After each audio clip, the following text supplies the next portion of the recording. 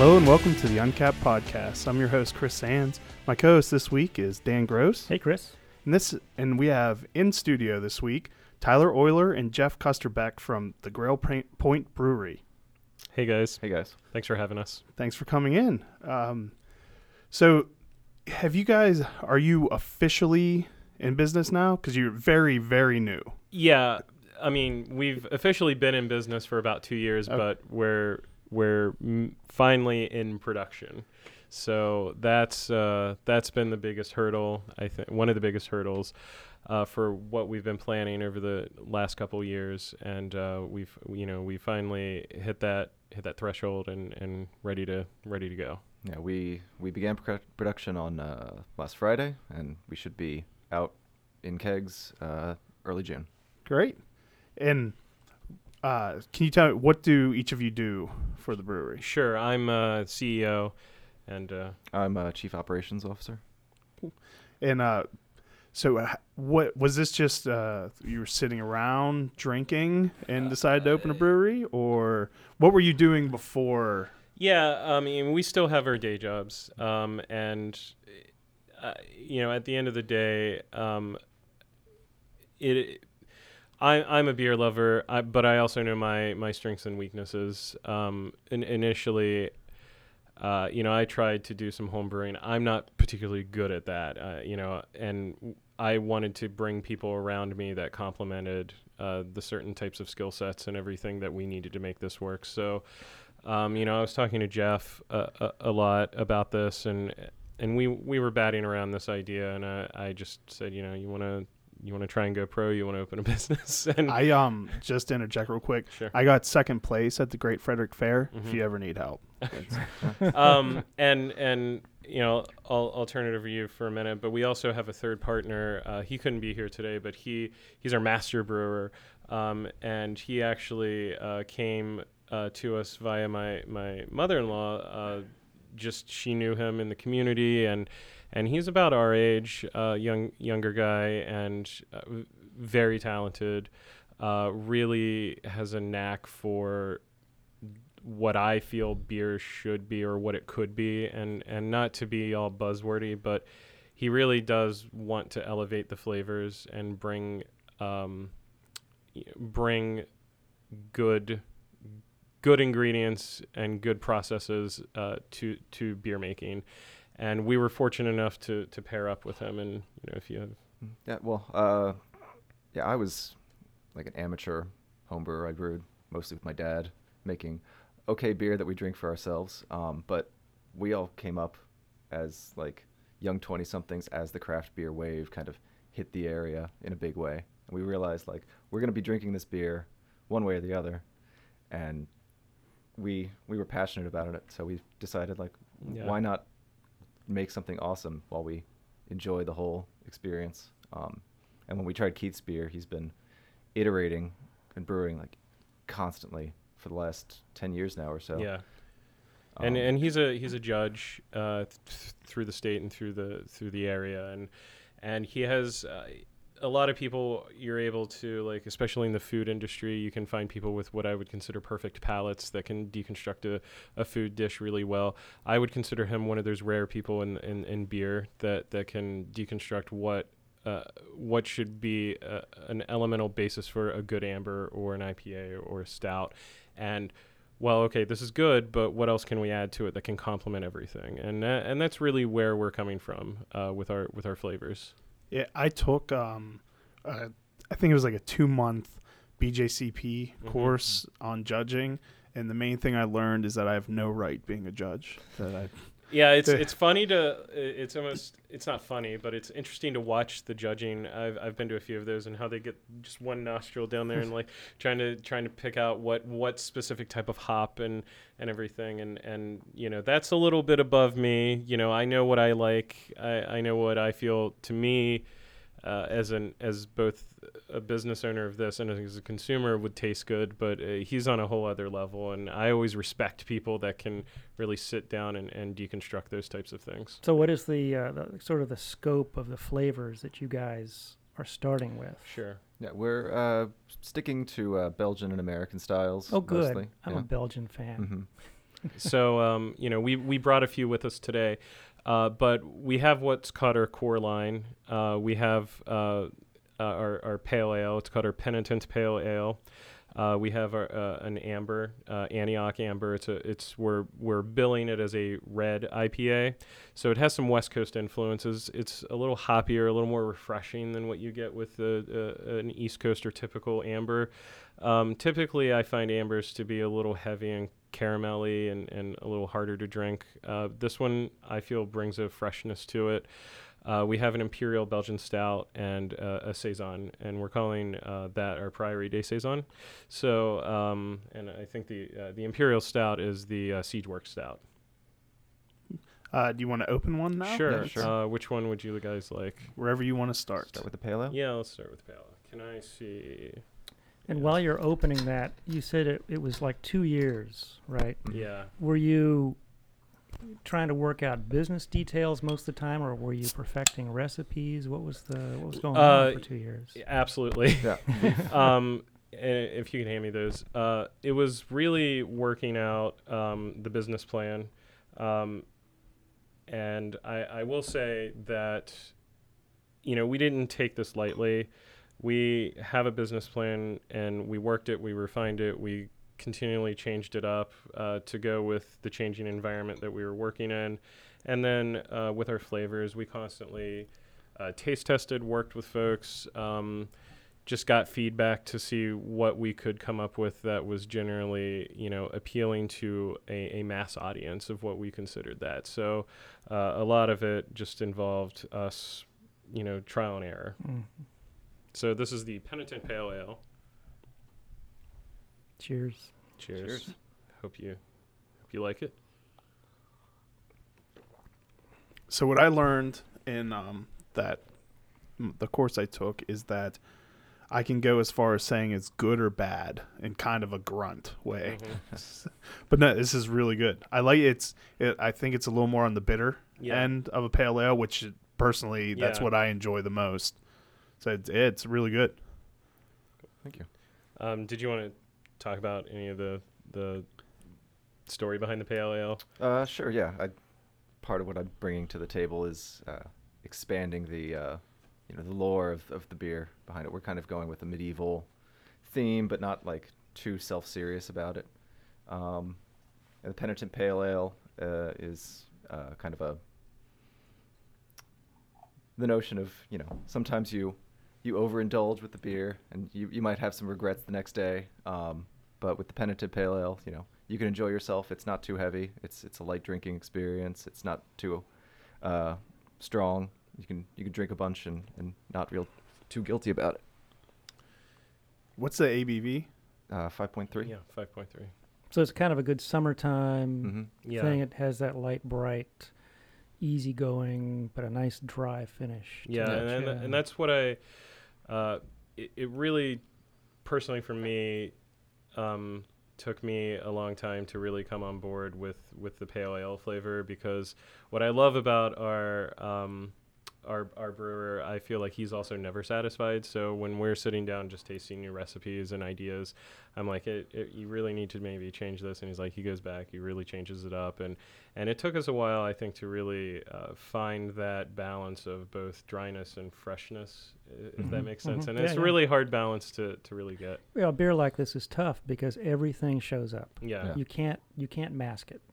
It's all there. Yeah, there aren't any strong flavors to hide behind. Mhm. Yeah. Right. So it is both a really good opportunity, but also a really awesome challenge to try and marry all of that together to give a consumer a really good experience like that. So I'm really excited that this is sort of the one where we're pushing out commercially starting next month, the Pale Ale. And I'm really excited that it's going to be starting to be available in Central Maryland and other places. Have you tasted any of the big batch, the first big batch yet? We have not, but that we'll probably be tasting that in just a couple weeks when it's fully done. Because you started with what, like 5 gallon pilot brews? Yeah. 5 10-gallon batches. Yeah. So then you got to scale up. Yeah. And I guess that's kind of tricky. I don't know. It is tricky, and we can go into detail about what we're working on and stuff. But the system we're working on, our master brewer tends to say it's dummy proof, and I know there's a scalability to it, but he feels pretty confident there's a good team around it. We're actually partnering with the folks at DeClaw, and they've been more than gracious and awesome to us. So I feel very confident in their ability to take our recipes along with our master brewer and really work together to create a product for everyone. So first, I do want to talk about Sure. that, Sure. but I want to rewind a little bit. Sure. And so you started out with the Kickstarter campaign, Yeah. also. Yes. Yeah. And I've never met anyone who's had a successful Kickstarter campaign. So I just how was that like? What's the process? Is Kickstarter a good platform for raising the funds for opening a brewery? Yes and no. It's very stressful because it's one of those situations. If you only get to like 90% of your goal, you get none of the money. And so you've got to really push hard and work it for that month. You get the initial like endorphin rush in the first few days as all your friends pour the money in, and you get part of the way there, and then there's a long period in the middle where anytime you're not finding somebody else to get money from, you're stressing, you're going to sleep and finding out no one's given money the next day, and you're waking up thinking like, I'm gonna fail. Yeah. But we had an immense response, and we got a lot of people involved and people really excited to see the beer we come through. We thankfully we have a good community around us of friends, family that all wanted to participate in this, but we were also able to cast a wider net to the larger beer community in the DMV, and they were really responsive and gracious and helpful. During the campaign, we'd go out to local beer clubs, talk about what we were trying to do, it's one thing to kind of show up as just a bunch of home brewers basically trying to go pro, but I really think that the beer we were showcasing, what we were trying to do, it really I think struck a chord, and it really was able to push us over that edge. It was a stressful month. It's not easy, and nothing in this industry is easy. You've had tons of brewers in here, and each one has a unique story of how they got there. It's a lot of hard work. There's a lot of disappointment, and that's okay. That's part of what we're trying to build here. But that first month was very, very stressful. Mm-hmm. So there's a brewery in Pittsburgh that they needed money to fund an expansion, Mm-hmm. and I like there's been a bunch of articles. I think even like Money did a Wall Street Journal may have even done an article about it, because instead of going to crowdfunding, which the owner had considered, he just kind of did it on his own, and he created the Good Beer Money or something. So basically, just pre-sold beer, like coupon booklets, and then you also got other incentives for buying the coupon books, what they were more or less. We along with Kickstarter, we had a rewards tier, and all of our folks, that donated did get their rewards. I think we have one or two or three folks that on the highest tier, they'll get their name engraved on a few things once we actually have our own physical facility. We've got some people in a barrel club once we get going. Yeah. Age that for a bit. Yeah, and I don't think that plan obviously wouldn't work for someone starting a brand new brewery, because they already had an established following of people that would support them. But I just thought it was a interesting twist on crowdfunding. It was. I talked to a couple breweries prior to launching the Kickstarter that had done it, and some of them had failed, some of them had been successful. Like their Kickstarter campaign failed, or the brewery altogether failed? The Kickstarter campaign failed. So I was just trying to point out like some pitfalls that we could potentially avoid, and a lot of them that didn't do well in that process. They didn't take it seriously, or they thought the money would just pour in, and you had to work it like a full-time job and just constantly be focused on your social media, going to new places, meeting new people. And assuming, Kickstarter is just a tool, and we in our wisdom, I guess, came up with a really good plan to just constantly focus on it and work it and use it to our advantage.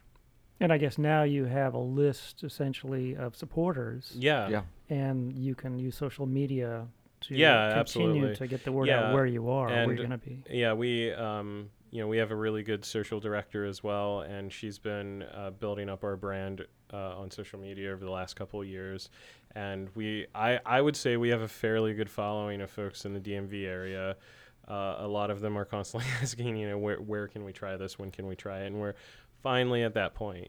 It's been what I would call a long journey, but we're finally getting there. So in your original Kickstarter campaign, you were going to brew, I think, someplace in Virginia, right? Yeah. So how did you end up changing to? We were originally going to go with some folks down in Virginia, but based on our financials and the projections of what we were looking at, we decided it was going to be in our interest and our longer term growth to look at other options. And we spoke to some folks, and we ended up talking to the folks at DeClaw, and they've been super supportive and wonderful and gracious. Yeah. And the initial place was going to be Beltway Brewery out in Sterling, and they're great guys. Yeah. And, we had a great time working with them when that was going on. But logistically, we're all Marylanders. Yeah. And we're initially going to be selling in Maryland. It made a lot more sense to just work inside the state. Yeah, and it was going to exactly. It was just going to be difficult since the business is registered in Maryland, to produce and then re-import, and so it just made more sense in the logistics to move everything up here. Now, so the question I wanted to ask before, Sure. when you're contract brewing, so is your brewmaster there just using their equipment and doing most of the work, or is their brewmaster there also working with? How does? Yeah, I think it really depends on what level of involvement we want it to be, but they've been super wonderful to allow us to bring in our brewmaster. He uses their equipment. He does everything. I mean, they have their staff to support as well, but he's the one milling and loading and fermenting and pretty much pushing all the buttons and doing everything. So for our model of what we're trying to build here, partner brewing for us really made the most sense. We didn't want to take on a lot of risk. We want to really focus on establishing our brand and with our brews first, and then hopefully down the road we'll be able to build our own facility. That's down the road, but we want to have an established brand and a following and a good distribution network before that. We need that interest to drive that kind of demand. So where we are right now, I think it really was the right choice for us.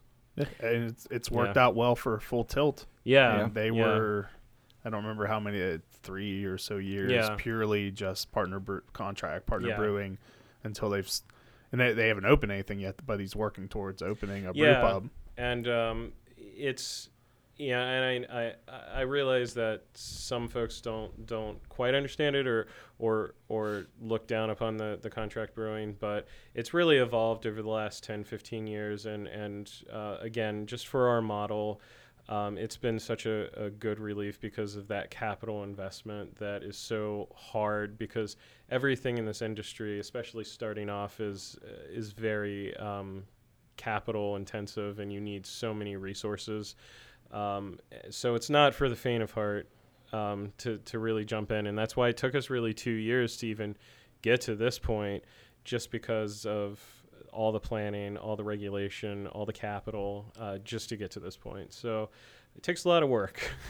My glass is empty. Oh, sure. So let's do the amber. Yeah, let's do the amber. Oh. While you're pouring, will House Bill 1283 affect you guys at all? It has some effect, but not as much as the initial bill that shocked everybody is going to have. There was initially a lot of restrictions on who could serve what in a tap house, which would have probably limited our ability to sell well, before the Senate amendments, it would have just completely killed you guys, right? That's right. Yeah. Yeah. Because the contract brewing, the partnering Mhm. wasn't going to. You had to only sell your beer out of your house, so we would have been just destroyed right away. But as it stands, I think the barrel limitations aren't really going to affect us for a while. The hours on brew houses shouldn't be a big deal for us until we build our own tap house. It's still not ideal, but it's not as dire as the initial version. I think the compromise in the Senate, and I'll give a shout out to Senator Young for being the only one, even though he worked to cobble the agreement, but he voted against it, and he was the only senator that did that. So I think he's been a good ally to the brewing community, not just in Frederick County, but the whole state. I would sun filtered. we heart cloudy beer. So do you plan on are you going to filter when you go into full production? Well, we're doing a slight filter to the process. Obviously, a lot of people don't like to see everything in their beer, but a lot of Belgian styles tend to be a little more cloudy. Yeah. So there is going to be some filtering, but we do enjoy seeing kind of all the. And this is the good stuff. Yeah. That's where the vitamin B is. Yeah. So I'm actually getting my Right, minerals and vitamins right now, exactly. right? Little fuller body. Yeah, the beer. it is a lot more. Yeah, if you filter it out, you lose a lot of that. And to kind of go back to your question about the House bill, it was an interesting. A lot of my background was in politics, and just sort of seeing how that bill came through, I was sort of astonished because 139 House members just voted for it without even reading it, and then it was a compromise. That's why. It was and fine. and then the excuse was, "Oh, the Senate will fix it." Well, they ended up creating some type of predictive bill for the next calendar year, but I'm hoping the Assembly will pick it up with the recommendations that this task force that Comptroller Francho is putting together. That Senator Young, I hear, is going to be on it too. So that's a good. Yeah, he's on it. Yeah, that's a good boon for it. I can't speak more praise for what he's been trying to do for the brewing community in the States. So I think he's going to be a good asset. So where will people be able to find your beer? Sure. Coming up soon. So initially we about a month ago we struck a good order deal with the Buffalo Wild Wings in Central Maryland. So if you're starting in June, pay attention to our social media and others for the final dates. But you'll be able to find us in Laurel, Westminster, Arundel Mills, Owings Mills, Annapolis. Hagerstown, Frederick, Gaithersburg. And if our producer was on the ball, he would have had like some sort of breaking news sound or music. Yeah, we haven't even sent out a because this is actually the first time you're releasing this out into the wild. Yeah, and it's really exciting for us and the folks over at Buffalo Wild Wings, their management group. They've been just super supportive. They realize that they're taking a risk on us because we're so. That's new. why, like you're talking about this very calmly, but it seems like it's a fairly big deal. No, it's huge for us. I would bet that there are much larger breweries that wish they were. I mean, in your shoes. We were doing a tasting next to Flying Dog, next to Duclaw, next to all the other big breweries in the state, and for them to consider us, they did it in a very judicious academic sense. Like they bring in every so often they'll have a tasting and all the people that want to be considered, they have to bring in their wares and everyone sits around and tastes their beer and they score us. And so they try and build a menu that is, what they think their consumers will want. And they're taking a good risk on us. And I'm pretty excited that, this was, as you said, a pretty big deal. And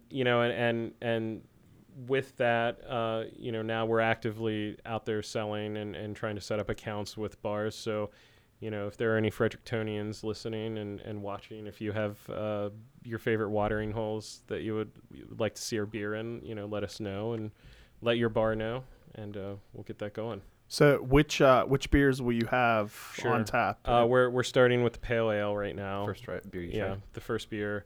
And really, I think we're going to move towards the amber for our next batch. The amber or the saison. Yeah, the amber or the saison.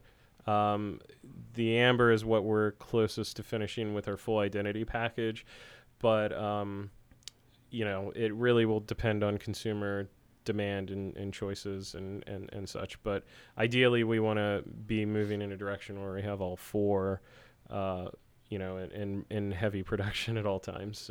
So do they have just a deal with you and you can send them what you have, or they have the specific beers that they want?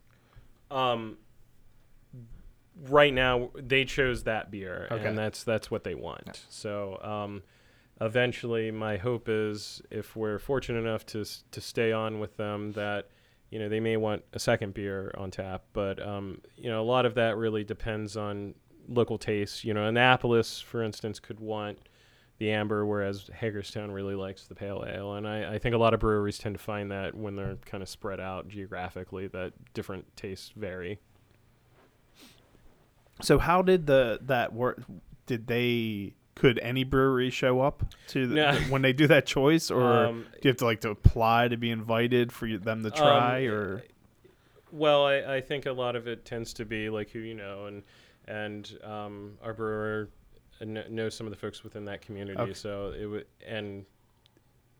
it just kind of worked out that way. So well, it's awesome. Congratulations. Yeah, I'm very excited, and they, especially from what I can tell, the management group that runs these, they're really committed to building a menu that the consumer can try Maryland flavors and Maryland beers, and they're really supportive of that community here. So, I would throw it back out there to the folks listening that, Buffalo Wild Wings, when you think of that, you think of a big consumer or a big corporate restaurant group, but really they're managed in smaller amounts, and the fact that they're really wanting to help local businesses and push that out there, I would ask Frederictonians and folks out there to go support them as well. Well, it seems like at least the Frederick ones are one of the first large chains that have really pushed craft beer. Yeah, they definitely have.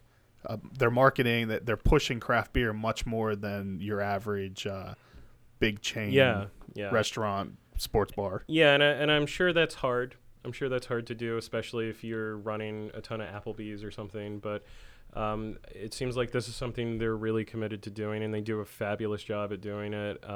So I would just throw it out there and say go support your local Buffalo Wild Wings, because they're committed to Maryland and Maryland businesses, and I think that's and great. Not even I guess it's even further one thing to promote craft beer, and not promote craft beer in air quotes and just grabbing Blue Moon, Blue Moon, or even just breweries have been purchased by AB InBev, but actually taking chances on small unproven breweries and giving them tap lines, and that shows a commitment. Yeah, and the fact that, and a testament that you're producing good beer.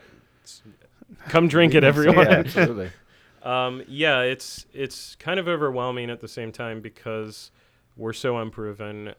But we once we're more established with this relationship, and you start seeing us up in taps around Frederick and other places, and we get into some festivals, we do hope that folks really do enjoy our story, our beer, and really our larger commitment to just building a good business here in Maryland. So it comes down to those really three things. And moving forward, a lot of breweries are starting to look at the idea of using Maryland ingredients, things that are either grown here, whether it's hops or even malt that is produced here. Are you kind of thinking in that direction as well? I mean, those are larger, long-term questions. But one thing I know that we've talked about is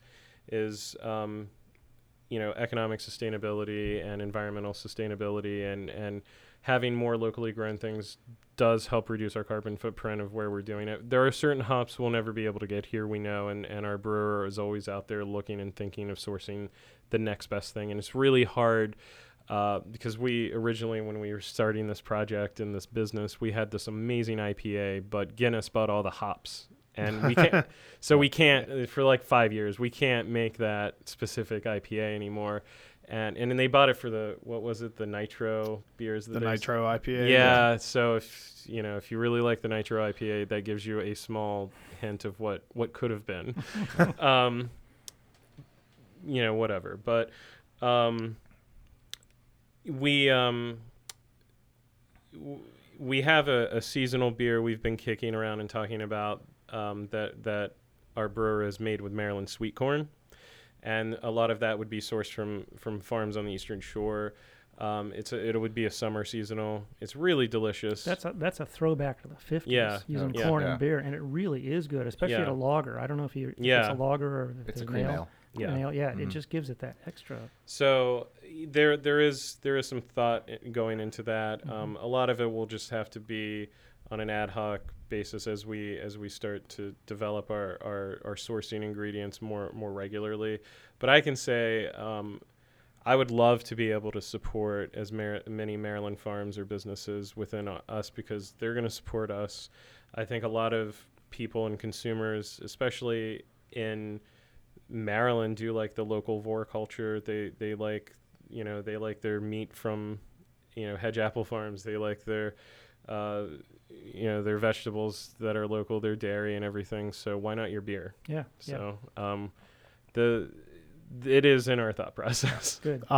You showed us your brand new tap handles. You should yes. hold that up so people can see what to look for when they go into. Oh, is that good? Can you see it? Frame? Yeah. So you'll see our logo, and then there's chalkboard here, right? The chalkboard paint. So it'll be written pale ale or penitent pale ale, depending on how good or bad the bartender writes. If it was me, it would just say PA probably. Mm-hmm. And then words here. Yeah. So and that was made in Baltimore. Yeah. We are trying to source as much as we can from the area.